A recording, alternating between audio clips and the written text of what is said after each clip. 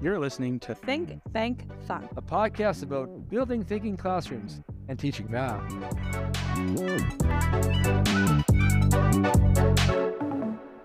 Hi, everyone. Kyle here again with Megan. Bye, everyone. And we're back again today going through the final chapter of Building Thinking Classrooms in K-12 Mathematics by Dr. Peter Liljedahl. It's hard to believe we're at the last chapter already. Yeah, I know. It's crazy to think that we started this like a few months ago and that we are already at chapter 15. But also, it's really cool to see how many people have enjoyed listening to it. So that's a big thank you to everybody I'm out there, right? Yeah, thank you to everyone who's sent us a message. We've gotten a bunch of emails and we see it pop up on those Facebook groups, which if you're not a part of, we recommend you join because there's a lot of really interesting things developing on there and a lot of good resources being shared. But we'll get back on track because that's not why we're here to chat today. Today, we're going to talk about chapter 15. We got to wrap this book up. I really like this chapter because it kind of pulls everything together. Can you give us a big overview of what this chapter is all about, Megan? Yeah, so essentially this chapter is somebody who's read all 14 chapters and they're like, oh my gosh, this is amazing, but where do I start? And this is just how do you build a thinking classroom, and do you do it all at once? Do you do it one by one? And you shouldn't be surprised by now, but of course they did the research to figure out what is the best way to implement all of the practices, and that's it. Yeah, so we've done a lot of workshops with Peter. We've heard him talk about this. One of the things he wraps up with in his workshop is he says, if you decide to start by not answering questions tomorrow, you're probably not going to have a good day. So yeah, exactly. Where do we all you do, you're going to have a bad day. So there's a sequence they come up with. There's a great visual of it on page 281 if you got the book. If you don't, we'll link to an image in the show notes so you can check it out. Basically, he takes all the 14 practices. They end up getting clustered into 4 different groups. He calls those toolkits. And then he talks about the orders in which we roll those out and within them and through them and all these different pieces. We'll talk about those as we go through it. But let's just get right into these toolkits. So what's the first toolkit all about, Megan? Yeah, so the first toolkit is the first 3 practices, which is using rich tasks with frequently visibly random groups on vertical non-permanent surfaces. A lot of acronyms there, right? The acronym toolkit? Yeah, exactly.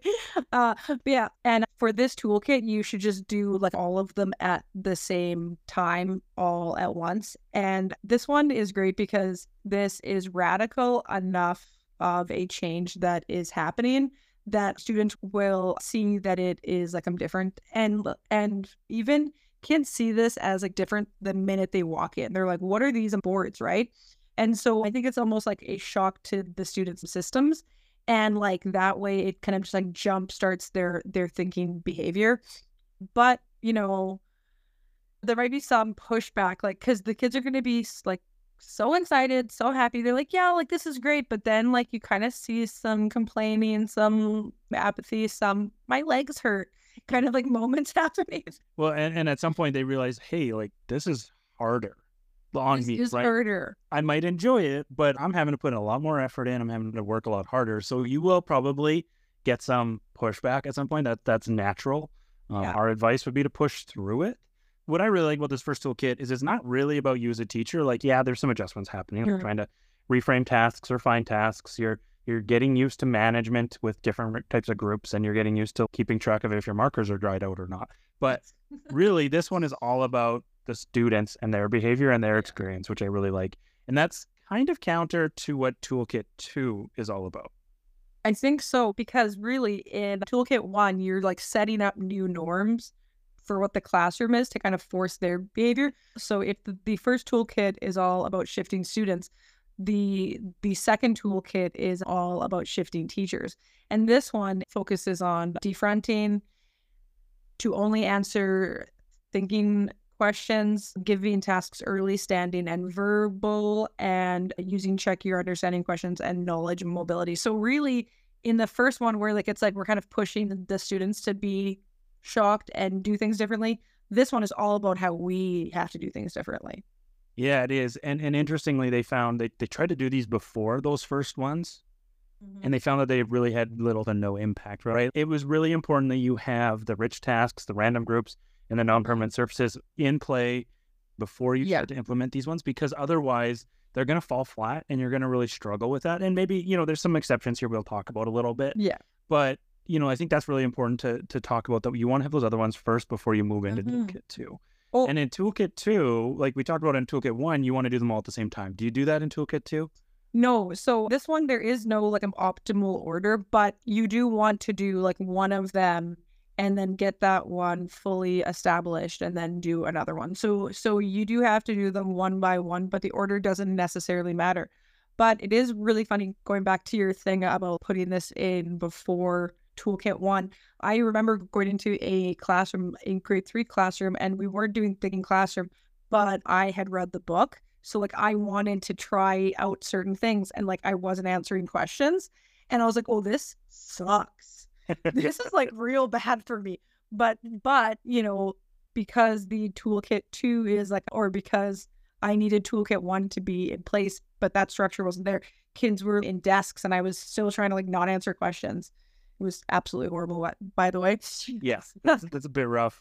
What I do find, once you get comfortable with thinking classrooms and you kind of know what you're doing, this is a toolkit you can kind of cheat a little bit. Like, yeah, but I will walk into a classroom for the first time because I'm comfortable. The students might not know. The teacher of the classroom might not even really know what's going on quite yet. But I start by defronting. I'm giving that task in a back corner. I'm giving it on the door, somewhere that's a little bit different, because the last thing I want to do is stand in the middle at the front. And I'm also giving it standing, verbally, all those different pieces. So I'm kind of cheating those ones in earlier, but I'm going to develop them better later. Which of this toolkit do you tend to start with, Megan, or what was your experience when you went? Well, yeah. So, and like realistically, when I think about like defronting, when I look at most classrooms, like most elementary school classrooms, like they look defronted anyway. So like the whole idea is that when we do things that are changing, we need to change them on the backdrop of things that are the same, right? Because kids won't recognize, and we won't recognize change unless we can see what's still the same. But for a lot of elementary students, when we talked about like what fronts a classroom, where the whiteboard is, where the teacher is, and where the teacher's desk is, a lot of that is kind of different depending on an elementary classroom. So I would say if your classroom is already defronted, don't like front it to just defront it later. Like just like start that there, which I think is totally fine. But I also think you and I, because we go into other people's classrooms, it's hard for us to not sometimes skip these because we want to show teachers the breadth of thinking classrooms. And I'm like, I can't wait for you to have this established. I need to give this standing early. And yeah, so I would say those two as well for me are, and you know what? I will occasionally tinker with the like an answer thinking questions only, but you have to kind of tinker with that because you can have a really bad day. Yeah, do that. exactly. Yeah, maybe you're not just smiling and walking away. Maybe you're just probing a little bit further and not answering the question, maybe more through a deflection than anything, but it's still pretty effective. Let's get into Toolkit 3. Yeah, so Toolkit 3 is hints and extensions, flow, consolidation, and meaningful notes. And this is really cool because here is where we start to like earn back the time that we lost. This is kind of like the start slow to go fast. Like when you start doing consolidation, flow, meaningful notes, this is where you start to fly through curriculum and content much more quickly than you ever would have. And this is really, really where you like make up that time. But then does the like order matter here then, I suppose? Yeah, in Toolkit 3, we're not doing them all at once. You're going to do them one at a time, but you are going to do them in the order listed. So you're going to start with flow through those hints and extensions. You're going to build on your consolidation skills, seeding, sequencing, selecting, all those different pieces. And then you're going to get into meaningful notes. And there's a lot of different ways you can do meaningful notes now. Peter recently shared a new model with us on the podcast, episode 5, if you haven't listened.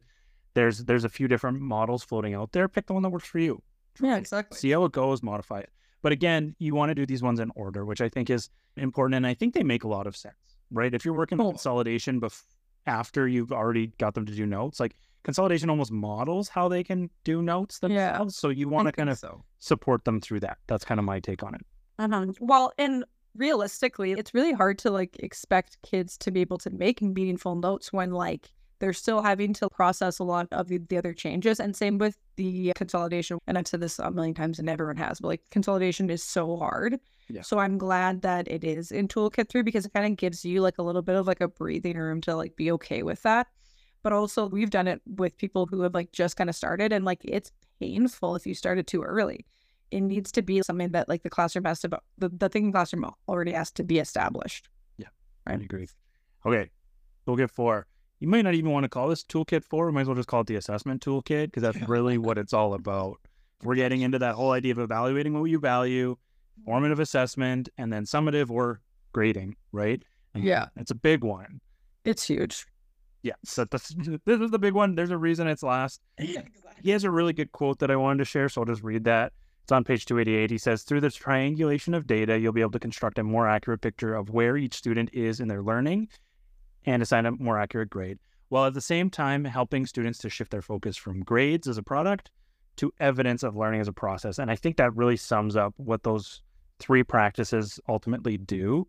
And that's what it's really all about. And if you try these before you do anything else, I mean, they might work, but they work really well in tandem of having everything in your thinking classroom established and running well.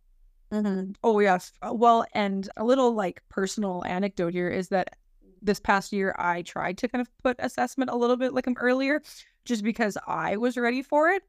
But I was like, ooh, the kids really aren't here.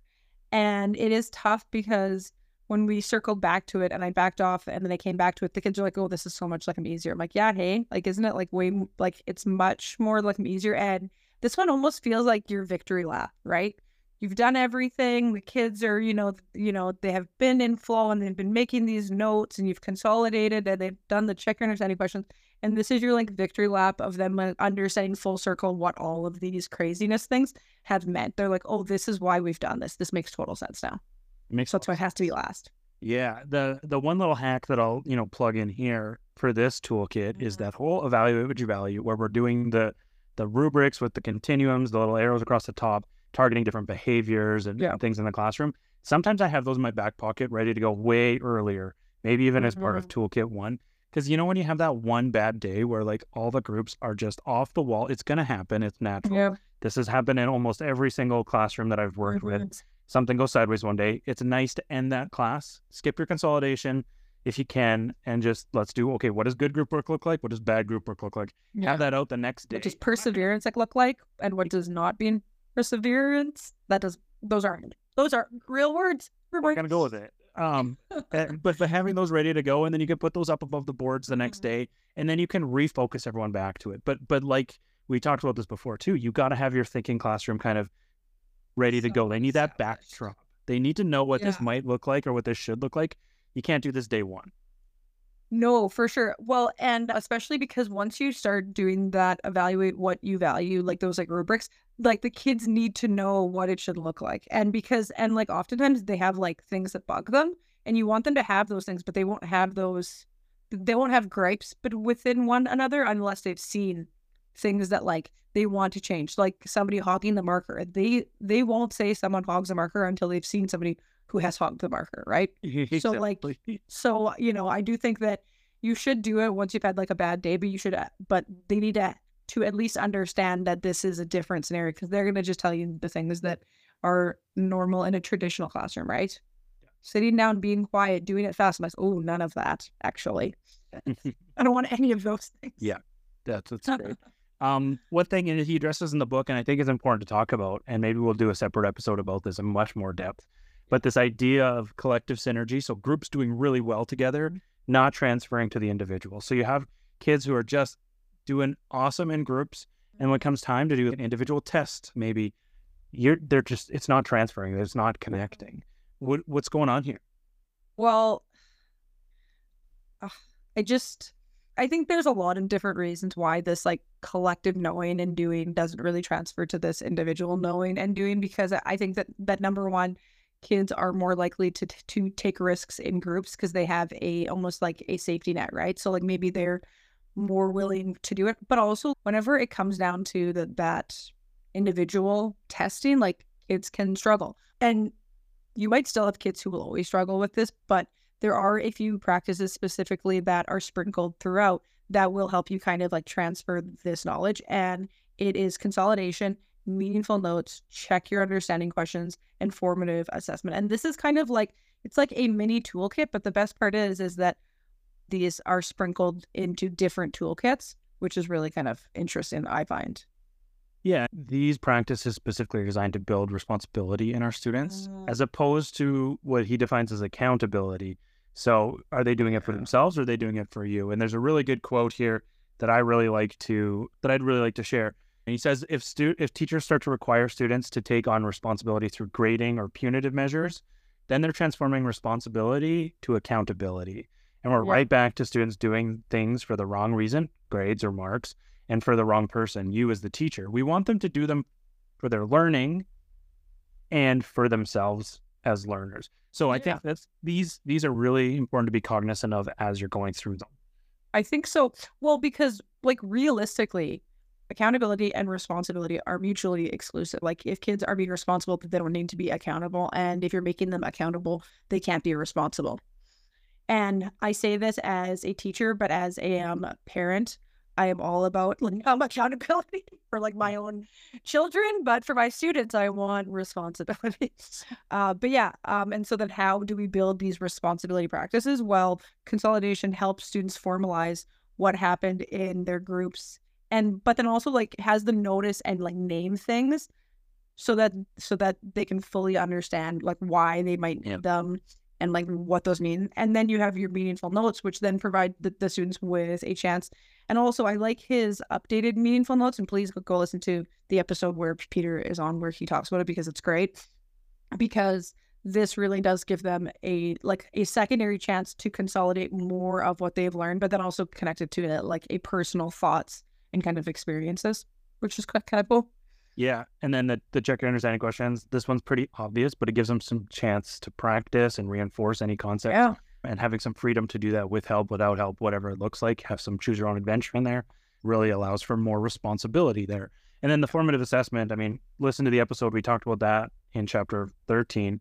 But if our students know where they are and where they need to be going, they can really focus their learning efforts to what they specifically as a learner needs. That's responsibility right there. Yeah.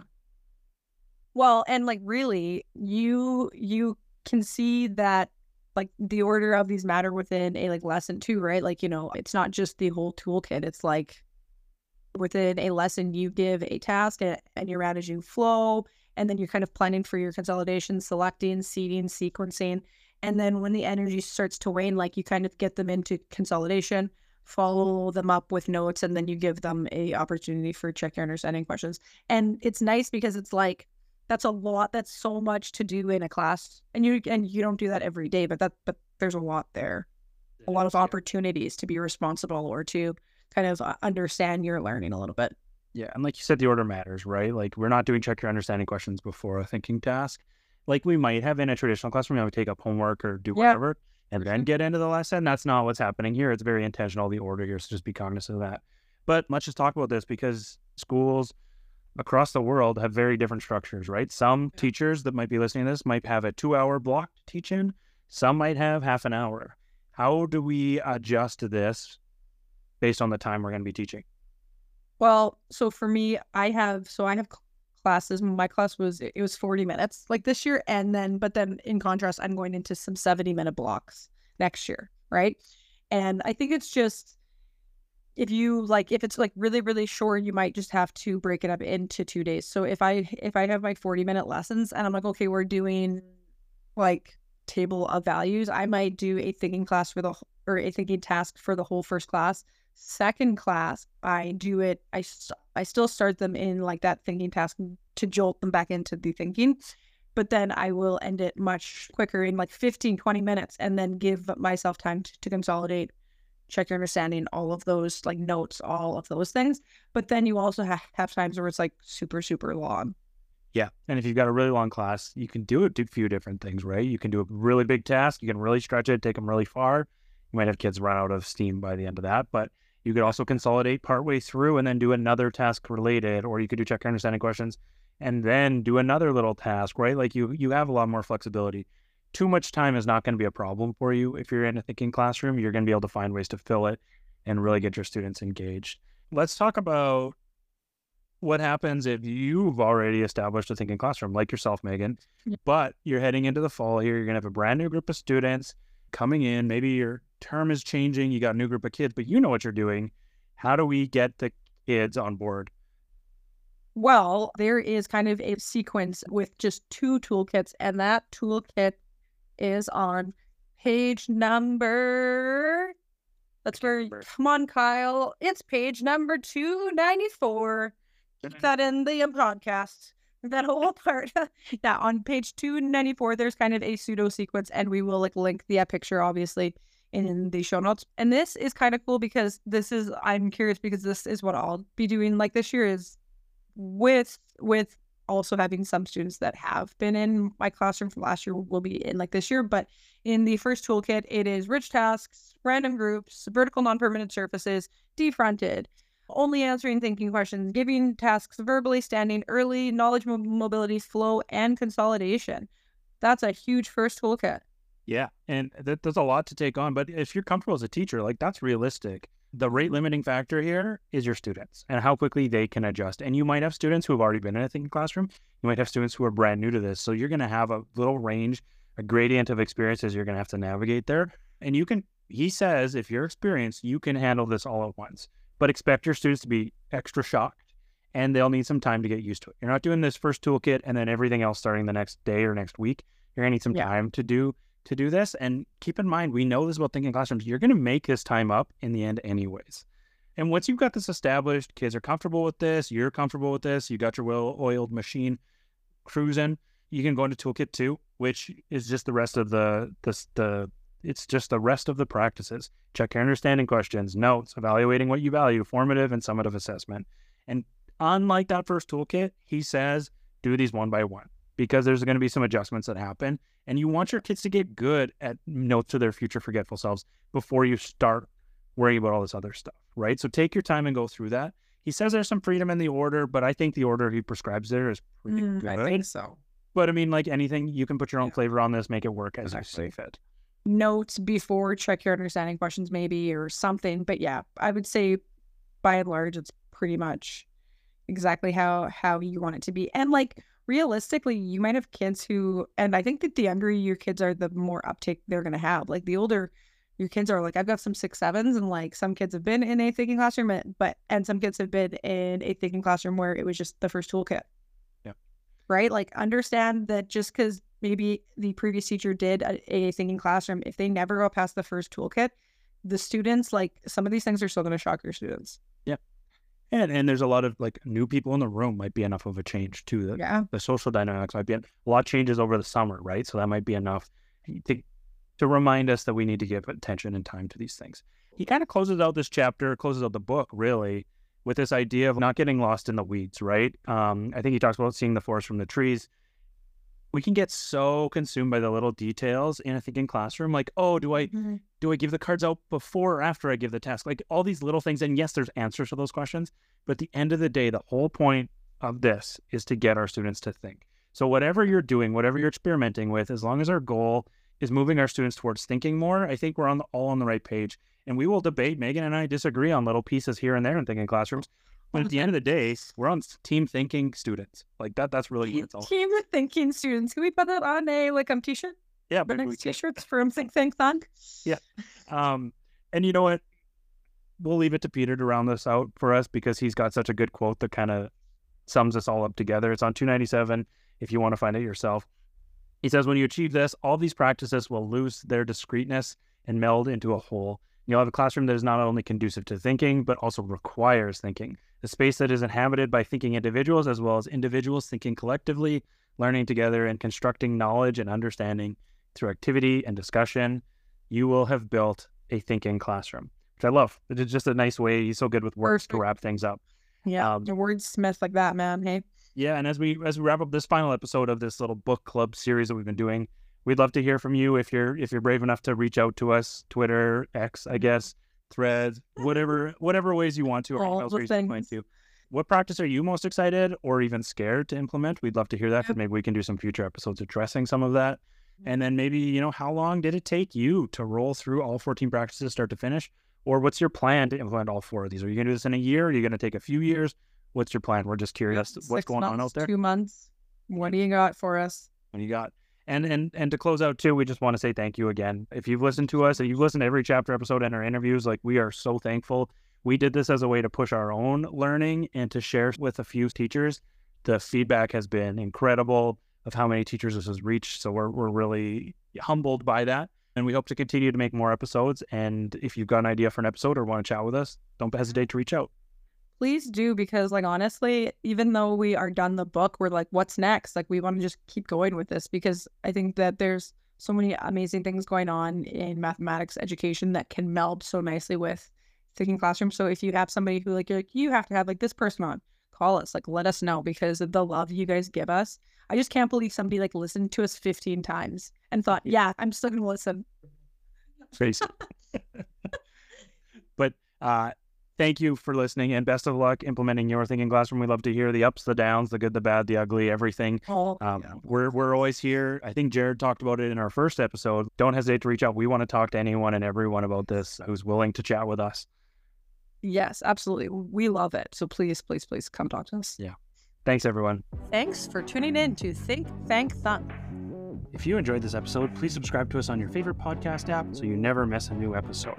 And as always, keep thinking, and keep thunking.